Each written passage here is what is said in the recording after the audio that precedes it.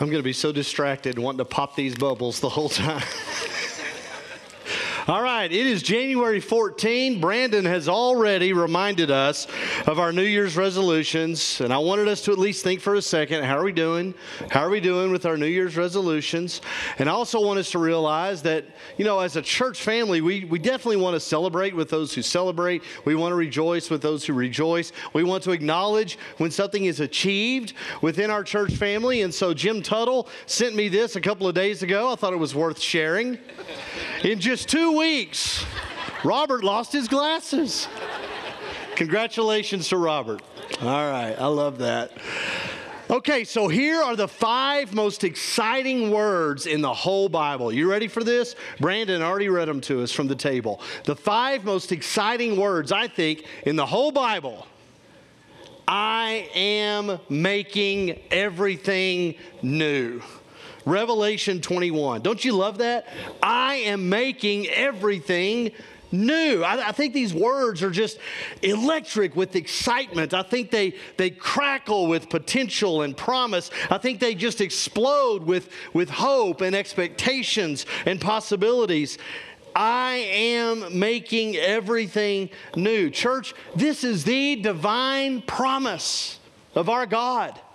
This is the holy guarantee of our Lord. This is the dramatic climax to the story of the gospel that you are living right now in our Savior Jesus Christ. This is everything. This is everything new. This is not like everything new, like the new cereal that's only new because now they've added some purple marshmallow shapes. This isn't the new like the new detergent where now it's new because they've got new powerful cleaning crystals. That's not what this is at all. It's not a fancier label. It's not a brighter color. It's not longer lasting batteries. This is our Lord saying, I'm making everything new. Right? This is new heaven and earth new. This is no more tears new. This is no more suffering, no more pain, no more sickness, no more death new. The old order is gone, he says. I am making everything new. Amen. Now, this is Revelation 21, right? This is a picture that God gives us of that last day, that coming day of glory when our Lord Jesus is finally seated on his throne and our God's kingdom is finally and fully established here on earth and his will is being done here exactly as it is in heaven. The old order of things is gone. Behold, the Greek word is idou. It just means look at this, check it out, right? Behold, look, I am making everything new. Church, that beautiful day is coming. And it's closer than we think it is. But that day is also already here. It's already started. This newness is already breaking in all around us. It's already happening today. With the coming of Jesus, with his righteous life and his atoning death and his glorious resurrection, we know that all things are already being made new right now. And we could all use some new. You could benefit from some new. I sure could. We could all use some new. And as we move from the past of 2023 into the potential of 2024, we don't want to just move into new diets and exercise routines. We don't want to just move into new reading plans and bedtimes or new spending habits or new screen time management plans. Over these next 5 Sundays, we want to move as a church into our Lord's new everything. And as you can tell, moving is our primary image that we're going to be using during these 5 Sundays together. And when you're moving from one place to a new place, what do you need? You need boxes, and you need bubble wrap, and you need shrink wrap, and you need packing tape and dollies. These are the kinds of things you need when you move. And so I've been reminded this week of that, that old line about the preacher who preaches the controversial sermon, or he brings this lesson to the church that upsets everybody, and somebody in the church will say, well, that was a moving sermon. What they mean is this afternoon there's going to be a for sale sign in the preacher's front yard. And what I'm telling you right now is all 5 of these sermons are going to be moving sermons, okay? Hopefully not in the way that when this is over, all this stuff winds up in my driveway, okay? In fact, I'm going to do something right now. This thing's been making me uncomfortable since we got here this morning. I'm just going to put that, I don't want anybody to get any ideas, okay? These are going to be 5 moving sermons. So here's the theme, right? I am making everything new. So we get those words from Revelation 21, but the story in the Bible that's going to guide our conversation, it's the story of Naomi and Ruth. And so I want you to turn there to the book of Ruth, Joshua, Judges, Ruth, okay? We're going to be here for 5 weeks. I want you to turn to Ruth chapter 1. Now, there's a lot to like about the story of Naomi and Ruth. But as a preacher, here's what I love about this story. You are going to personally relate to almost all of this. Naomi and Ruth lived on the other side of the world almost 3,500 years ago. But the experiences that they face and the way they choose to deal with their circumstances, it feels very natural. It feels very typical and normal. This is so human, I think, for all of us. These are just regular, ordinary people, and they're dealing with regular, ordinary things, right? This story is about family and work. It's about laws and traditions. It's about marriage and death. This story is about moving to a new town and looking for a new job. And it's about getting along with the in-laws. And it's about covering up sin. And it's about poor decisions that you wish you could have had back. You know, think about Naomi and her husband. They trade in a famine for 3 funerals. I bet they wish they had a do-over on that, right? Now, some of this is so true and genuine and real, it's almost comical, right? When we get into chapter 3, I love chapter 3 because that whole chapter sounds like a script from an old sitcom. You know, you've got the meddling mother-in-law, and she's telling Ruth how to catch a man. You know, put on your prettiest dress, put on your smelliest perfume, and just wait for him to get drunk. You know, that's what she says. I mean, that's funny, right? Right? That's funny. Are y'all with me? Okay. That's good stuff, okay? And so the author's not trying to clean anything up. That's the point, right? This is going to be real. What we look at here in Ruth is going to be real. And it's real life. It's real people. It's the real things that happen to us and happen to people we know every day. And it's in these regular people. And it's in these common, everyday things. This is where we see God at work. Okay, that's what the Bible wants us to see here. That through these normal, ordinary people, in these normal, regular, everyday situations, in our same old, our God is at work, making everything new. Okay, so let's start at the very beginning. That's a very good place to start. Chapter 1, verse 1. In the days when the judges ruled, there was a famine in the land. Okay, we're going to stop right there. I know this is a familiar story to all of us, but have you ever considered that Naomi and Ruth lived during the period of the judges and what that means to this story? The period of the judges is one of the worst 2 or 3 times in the whole history of the Israelite nation. For God's people, this is one of their lowest points ever, right? The whole book of Judges, have you read it? The whole book is about the division and the violence in Israel. It's about the cruelty and the depravity, and they're worshiping idols, and there's immorality, and there's horrible, faithless leaders, and there's civil war, and it's a national disgrace. This is a chaotic time. This is an out-of-control time for the nation of Israel. The very last sentence in the book of Judges, you've probably got it right there where your Bible is open. It says, everyone did as he saw fit. And then the very next line in the Bible tells us Naomi and Ruth lived during this time.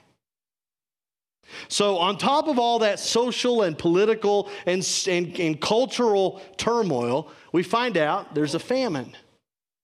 So there's a national crisis where people are dying at the same time, there's social and political chaos. Now, if you don't feel a connection with that, don't raise your hand. I'll give you a second to Google today's top headlines, okay?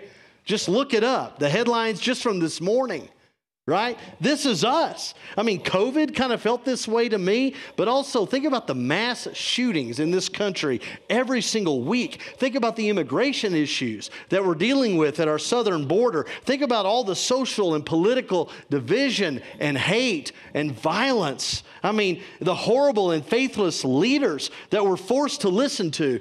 This is exactly what we're right in the middle of today. This is you right here and me. Okay? This is us. In the days when the judges ruled, there was a famine in the land, and a man from Bethlehem in Judah, together with his wife and 2 sons, went to live for a while in the country of Moab. The man's name was Elimelech, his wife's name Naomi, and the names of his 2 sons were Mahlon and Chilion. They were Ephrathites from Bethlehem, Judah, and they went to Moab and lived there. Now, Elimelech, Naomi's husband, died, and she was left with her 2 sons. They married Moabite women, one named Orpah and the other Ruth. After they had lived there about 10 years, both Mahlon and Chilion also died, and Naomi was left without her 2 sons and her husband. Okay. Where's Naomi? Where is she? She's in Moab, okay? Where is Naomi supposed to be? Not in Moab, right? She's not supposed to be here. The Moabites were the enemies of Israel. Moab was a pagan land filled with idol worship and pagan rituals. The children of God were forbidden to live in Moab. They were forbidden by God's law to marry Moabites. And so, yeah, it was difficult there in Bethlehem, but instead of trusting the Lord, they moved away from His will to live in a pagan country where things went from bad to worse pretty quick, right? They deserted their family and their community. They compromised their commitments. They moved away from the Lord, away from His people, away from His place of blessing, and their lives fell apart. Naomi is not where God wants her to be. Now, we're all prone to this same kind of deal. All of us are open to this, right? During difficult times, we can separate ourselves from the Lord. We can turn our backs on God. We can run the other way. Sometimes that's how it happens. Most of the time, though, it's like a slow, gradual kind of drifting away. You know, instead of praying to God more during a tough time, we pray less. Instead of reading God's word more when we're experiencing a difficult loss, we read it less. Instead of surrounding ourselves with God's people, instead of being around God's people more and engaging God's people in the middle of a difficult situation, we do it less. We avoid God's people. And so it happens. Let's acknowledge it happens, right? And so my question is, where are you? We know where Naomi was. Where are you? Have you ever sat on the edge of your bed? Or you ever been driving a car down the road, thinking about whatever it is that's happening, and you just think, how did I get here? What happened? What am I doing here? You can go through a hard time and you can find yourself not where God wants you to be. And that's where Naomi was. And then she realized, thankfully, it is time to move. It's time to move. Verse 6, when she heard in Moab that the Lord had come to the aid of His people by providing food for them, Naomi and her daughters-in-law prepared to return home from there. With her 2 daughters-in-law, she left the place where she had been living and set out on the road that would take them back to the land of Judah. Naomi realizes it's time to move. She wakes up after 10 years, and it's 3 lonely widows and 3 Jewish graves in a pagan land. She's got no husband to provide for her. She doesn't have any sons to take care of her. She doesn't have any grandchildren to cheer her spirits. But she hears that the Lord is blessing his people back in Judah, back in Bethlehem, back in the place of God's blessing. My question is, how did Naomi hear about that in Moab? The answer is, it doesn't really matter. It doesn't matter. The point is, God made sure she heard. As far away as she might be from the Lord, he's at work in her life. He is calling her. He is compelling her. He is working to redeem her. And here's what you need to know this morning. As far away as you might be from the Lord, he is at work in your life. He is calling you. He is compelling you. He is working to redeem you and bless you. So Naomi decides it's time to move. But it's not just time to move. She recognizes it is time to shuv, okay? Here's a Hebrew word. This is the word for the day. Shuv, okay? Shuv means to turn around and go in the other direction. All right? It means to change your mind and do something different. Sometimes it's translated repent. A lot of the times it's translated return. When you're talking about you and the Lord and where you are, repent and return kind of mean the same thing. Can I get an amen on that? It's the same thing, right? This word shuv, you're going to see it 12 times just in Ruth chapter 1. 12 times. That's more than once every other verse. So there's definitely a theme here about returning and repenting. Look at verse 6. Naomi and her daughters-in-law prepared to shuv home from there. Verse 7, they set out on the road that would shuv them back to Judah. Verse 10, the daughters-in-law tell Naomi, we will shuv with you to your people. So it's time to turn around. Naomi needs a new direction. It is time to shuv. It is time to repent and return. It is time to repent and return. Say that with me. Don't say it real loud. Just kind of almost whisper. Let's say that together. It is time to repent and return. It's time. It's time. Let's say it again, everybody. And if you need to, nobody will know because we're all saying it. But if you need to, kind of say that to yourself. Let's say it. It is time to repent and return. It's time. Let's say it again. And if there's somebody in this room, you know they're not where they need to be. You know they're not with the Lord right now. Let's all say it again, but would you think about that person? And just kind of almost speak it to them. Don't look at them. But speak that almost as a prayer for them and to them. Let's say it together. It is time to repent and return. Say it again. It is time to repent and return. It's time. It's time. So Naomi decides it's time to move, it's time to shuv.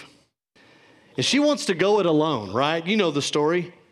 Verse 8, Naomi said to her 2 daughters-in-law, go back, each of you, to your mother's home. May the Lord show kindness to you as you have shown to your dead and to me. May the Lord grant that each of you will find rest in the home of another husband. Verse 11, return home, my daughters. Why would you come with me? Now, Naomi's trying to get rid of Ruth, maybe for Ruth's own good, but also maybe because Naomi doesn't want to drag Ruth along when she goes back to her home in Bethlehem. If she brings home this Moabite woman, Naomi knows she's going to have to hear about it from all of her family and friends. This would make very public what maybe she wants to keep private. That, yeah, when things got tough, we abandoned our people. We left our Lord and his land of promise. And yeah, we married Moabites. That's a pretty big deal.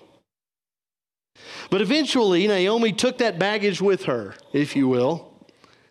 She publicly brought all of that back to the Lord and to his people. She realized, this is so important here, she realized God was not out to get her. God is bringing her back to restore her, to bless her family. And if today, right now, if you find yourself far away from God, if you're not where you're supposed to be with the Lord, God is not out to get you. He is out to forgive you and to accept you and to restore you and to love you and to bless you and to bless your family. So that's Naomi, okay? And that's good. But what Ruth does is just beyond all comprehension and common sense. The Bible says she was determined, look at verse 18, to go to Bethlehem with Naomi. And so Ruth is going to a foreign country where she'll be labeled as an outsider. And listen, the chances of her ever getting married and having kids are zero. Why? Because it's against the law. She's going somewhere where it's against the law for her to be married to anybody else who lives there. And so she makes this decision to shuv, or to return to a place she's never been, in order to fully commit to the God of Israel. The whole focus of the story, it changes right here when Naomi and Ruth are kind of arguing about whether Ruth is going to go or not. Look at verse 16. Ruth says, "Do not urge me to leave you or to turn back, shuv, from you. Where you go, I will go, and where you stay, I will stay. Your people will be my people, and your God, my God. Where you die, I will die, and there I will be buried. May the Lord deal with me, be it ever so severely, if anything but death separates you and me." Where have I heard that before? At a wedding, probably, right? This statement by Ruth is so beautiful and so powerful. It is so all in. It is so everything that lots of people use this in their weddings to articulate their undying loyalty and love. And so Ruth is committing to the Lord with all of her life. Where you go and where you stay, that's pretty much everywhere. You know, and she says, your people and your God and where you're buried. What she's saying is this is all of life. And even in death, right? Ruth is all in. Whatever new thing the Lord wants to provide me, I'm going to be grateful and content. Whatever new way the Lord wants to deal with me, I'm going to be joyful and complete. And so Ruth and Naomi both determined to repent and return to the Lord and his people, and to return to the place of his blessing. And they're expecting that when they do this, when they give themselves fully to the Lord, he will make everything new. They know this because they know Isaiah 55. In Isaiah 55, the prophet writes this: "Let the wicked forsake his way and the evil one his thoughts. Let him turn to the Lord." Turn, shuv. Let him return to the Lord, and he will have mercy on him. And to our God, for he will freely pardon. You might be asking God to bless you in 2024. You might be praying that prayer right now. God, bless me in this new year. God, bless my family. Bless my work situation. God, please bless my finances. God, would you please bless my health? Would you bless my grandkids? God, would you bless me in 2024? There's nothing wrong with that prayer. But I've been thinking the last 2 weeks, what if instead of praying, God, bless me, what if we prayed, God, make me blessable? That's a good prayer. God, make me blessable. And I think in the same way, we could pray, God, make me movable. Make me movable. Did you see this prayer on the front of your bulletin? I want you to pull out your bulletin, and if you didn't get one, share with somebody who did, because we're going to pray this prayer out loud. We're going to pray this prayer all 5 Sundays together. I love this prayer. Make me movable. Let's pray this prayer together, church. Lord, please make me movable. Move me to the place where I am able to receive your blessings. Draw me closer to you. Push me closer to your people. Bring me to your word. Bring me to your worship. I want to be with you in the place where you are. Father, give me the strength and the resolve to move to you and to the place of your blessings in and through Christ. Amen. I love that prayer. And I want you to keep this bulletin. I want you to put it on your dashboard or put it on your fridge. If you want to put this thing on your phone, you're going to get an email at the end of church here. As soon as we're done here, you're going to get an email from the church with the way that you can actually put this on your phone as your lock screen. You can have it with you everywhere you go for the next 5 weeks. But it's time to move. It's time to shove. Finally, it is time to choose. Here at the beginning of a new year, that's the time to choose your new direction. Which way are you going to go? Because you have to choose. In Deuteronomy 30, Moses tells the people, hey, this is your call. Moses says, I set before you life and death, blessings and curses. Now choose life. Choose life, so that you and your children may live, and that you may love the Lord your God, listen to his voice, and hold fast to him. For the Lord is your life. Jesus says a similar thing towards the end of the Sermon on the Mount when he says, enter through the narrow gate.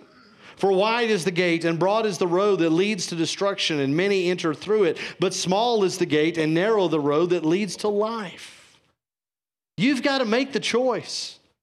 And it's time now to choose that path. You have to choose. In 1 Kings 18, it's asked of the people, Elijah asked this question, how long will you limp between two opinions? If God is the Lord, choose him. If Baal is the Lord, choose him. But you got to choose.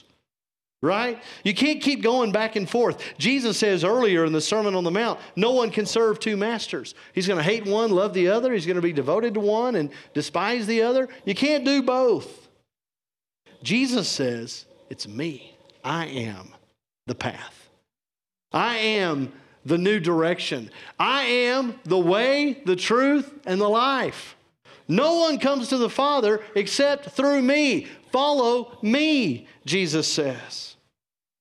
Because when you give yourself fully to God through Christ, in Christ, with Christ, when you choose Jesus today as your new direction, that's when God makes everything new. 2 Corinthians chapter 5. If anyone is in Christ, there is new creation. The old has gone, the new has come. All this is from God, who reconciles us to himself through Christ and gives us the ministry of reconciliation. That God is reconciling the world to himself in Christ, not counting people's sins against them. We implore you on Christ's behalf, verse 20, be reconciled to God. God made him who had no sin to be sin for us, so that in him we might become the righteousness of God.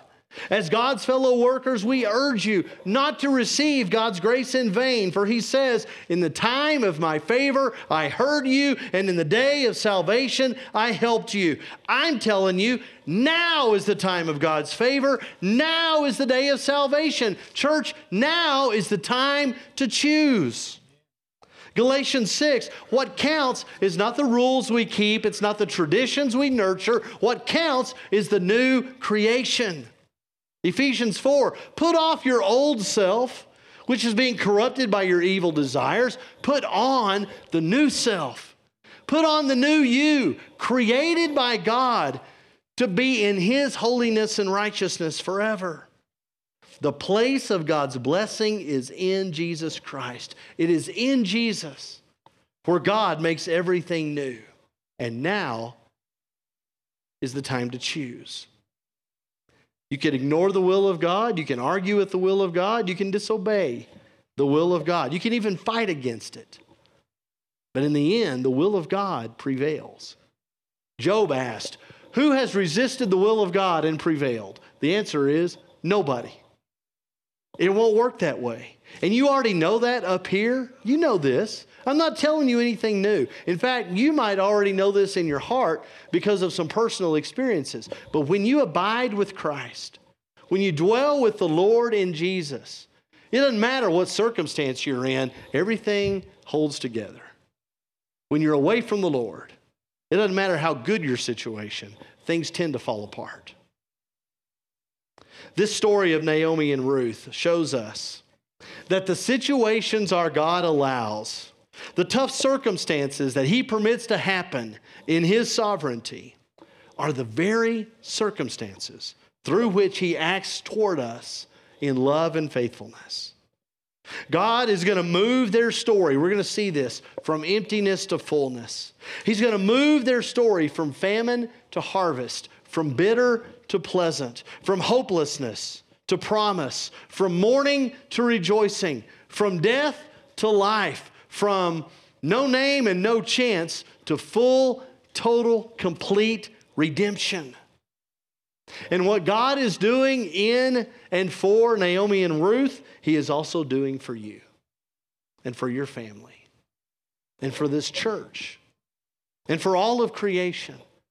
Brothers and sisters, our God is making everything new. Amen. And things may not be that great for you right now. Things may not be great for your family right now, or your work situation, or some relationship. Things may not be great in the country right now in which you live. Are you leaning into your trust of the Lord, or are you utilizing your own wisdom and moving away from the Lord? I'm telling you, God is at work right now to move you into the place of His blessing. The question is, are you movable? Stand with me, church. Let's pray together. Father, thank you so much for the blessings that we have from you and through your Son, Jesus Christ. Thank you for the righteous relationship that we have with you because of the life, death, and resurrection of our Lord. Thank you for the relationships we have with each other. And God, thank you for the promise that you are making everything new. The old order of things, the way we do things today, the way we view things, the things that happen to us, all that is going away because of Christ. And we praise you for that. And God, we thank you for the work that you have done in our lives in 2023. We want to acknowledge those things to you right now, God. Would you please listen to us as we individually lift up to you our thanksgiving for the good, for the blessings we have received from you in this past year.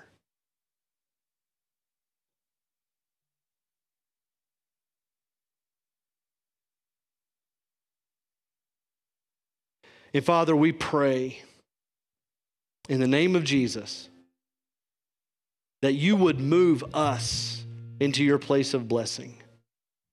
Father, if there's something that we need to let go of, if there's something we need to move away from, to move closer to you, would you take that from us right now? Remove that from us, God. Whatever that thing is, give us the courage to let it go. God, we're going to lift that up to you right now. Would you please hear our prayer in Jesus to help us let go of that thing?